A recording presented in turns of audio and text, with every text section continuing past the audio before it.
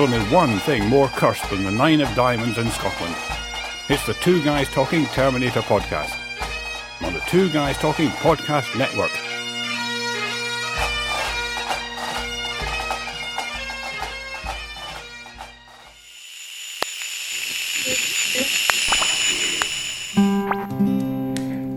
Come on in, lads and lassies. Gather around the fire. Welcome to the Castle of Common Sense. The segment I'd like to speak on this evening is called the Bootstrap Myth.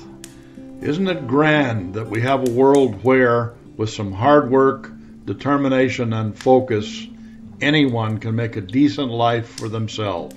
We all have examples, some personal, of people who, despite bad odds, forged ahead and created a solid framework for themselves and their families. Presumably, these same values and initiatives were passed on to their family members. Some will heed the message, some will not. Some will go on to have a rewarding, productive life, and unfortunately, some will not. There are obviously other factors involved, not the least of which is that we are all different individuals with different goals, wants, and needs. Some circumstance and luck can also be thrown into this pot of stew. In the final analysis, however, we become who we choose to be. Although human nature requires us to find someone or something to blame when we reach an undesirable result, the fact is, we ultimately made the decisions, or failed to make the decisions, that brought us to this spot in our lives.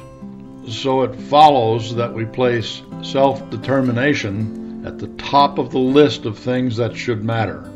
All you have to do is pull yourself up by your bootstraps and get on with it. Conversely, of course, we assess that the losers we meet along the way have failed to pull themselves up, and they have made their own bed. Right?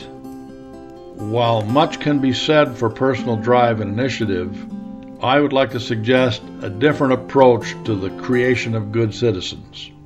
While we can actually walk barefoot on hot coals, we cannot, really, levitate. Therefore, I would suggest that no one can pull themselves up by their bootstraps.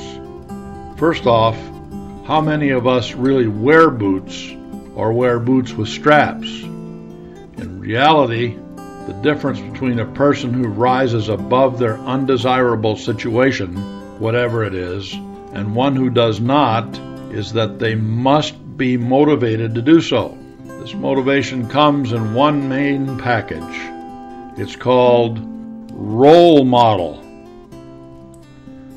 The world is full of successful self-made people, and new ones are recognized daily. But what you don't often hear is that they all had at least one, and often more than one, important role model that caught their attention. This role model may even have not known they were setting an example. So the all-important trigger is not bootstraps. It is the positive ideas and behaviors of another person that initiates the seeds of hope, drive, and focus that allow someone to follow their dream and become successful.